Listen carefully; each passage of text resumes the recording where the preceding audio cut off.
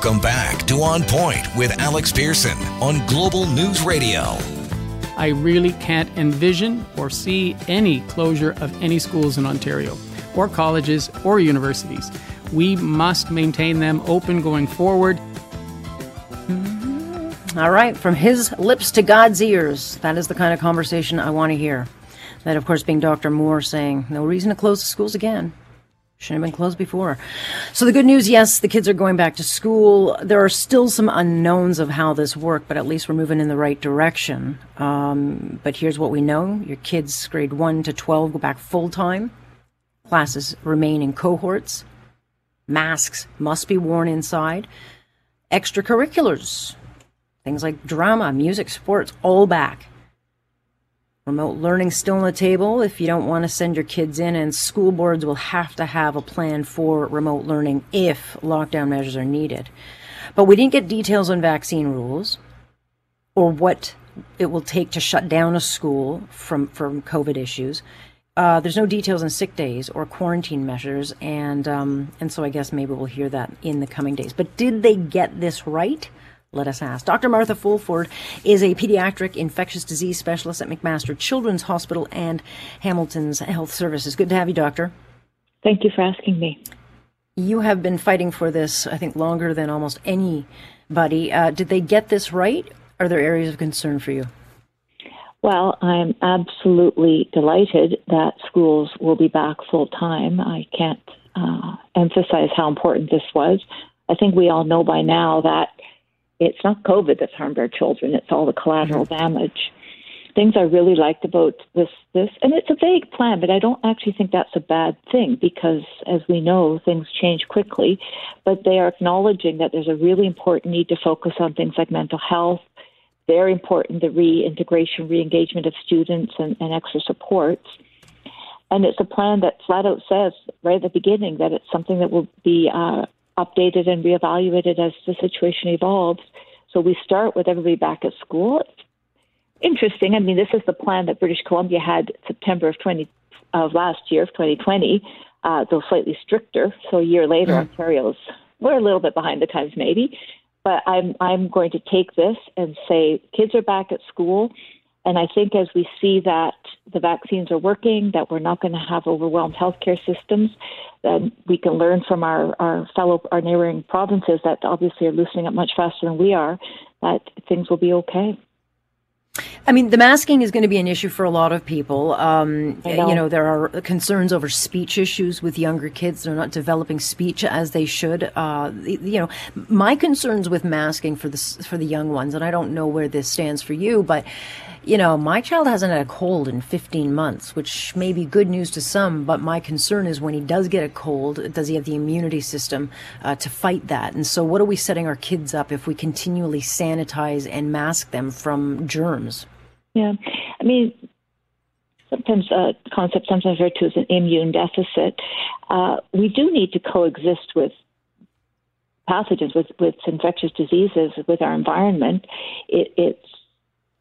There's a balance here. You want people to be too sick, but we do in fact want antibodies to common illnesses. The question about the masks is, well, it's a very delicate question, and masks, of course, are a very emotional topic. I guess I'm not sure that we have got really good evidence that they actually even work on small children. We've been doing it in Canada and at least in parts of Canada. Many jurisdictions didn't, and I don't know that there's compelling evidence that young children require it. I'm going to say that I'm happy they're going back, and I would hope very strongly that people look very closely at community transmission and especially look at severe disease. And if these things are stable, at some point this needs to end. I mean, the whole point of the vaccination programs, everything we've done is so that we can move from this sort of pandemic restrictive phase to one where it's endemic and we're coexisting, because COVID is not going away. This is something that is here to stay. And the question is, how do we move back to normal? And if you look at the vaccination rates in Ontario for the 50-plus age group, these are fully vaccinated. There's still some that are partially.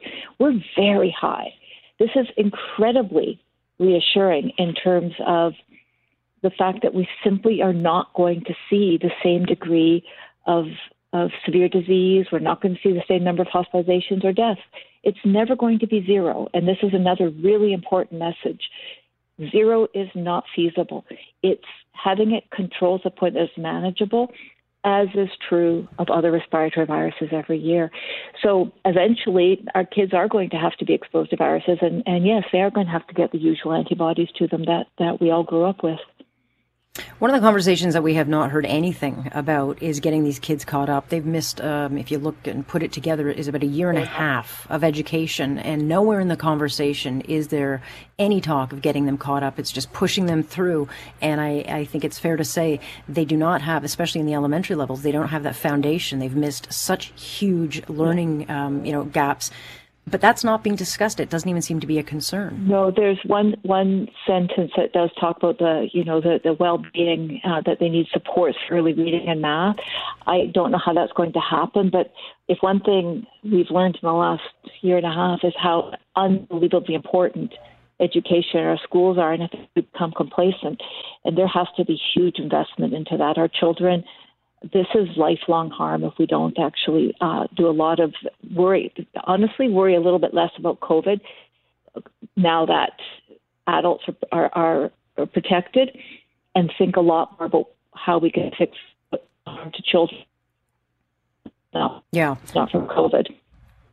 Yeah, you're cutting out a little bit, and right. The bottom line is, I think it's a little bit too little, too late to have that conversation now. That's something that should have been in the works, I think, for months at this point. And I would love to see a plan for how we're going to exactly do the catch up, how we're going to reintegrate, how we're going to find the children who've been lost to our school system. Yeah, this is so important. Absolutely. Dr. Fulford, appreciate your time and your efforts throughout, and hopefully they are now paying off. So I appreciate your time. Oh, I sure hope so. Thank you very much. That is Dr. Martha Fulford, who's a pediatric infectious disease specialist at Mac in Hamilton. And so, yeah, that conversation's not being had, and it's terrible. Stay with us here. Alex Pearson on Point. This is Global News Radio.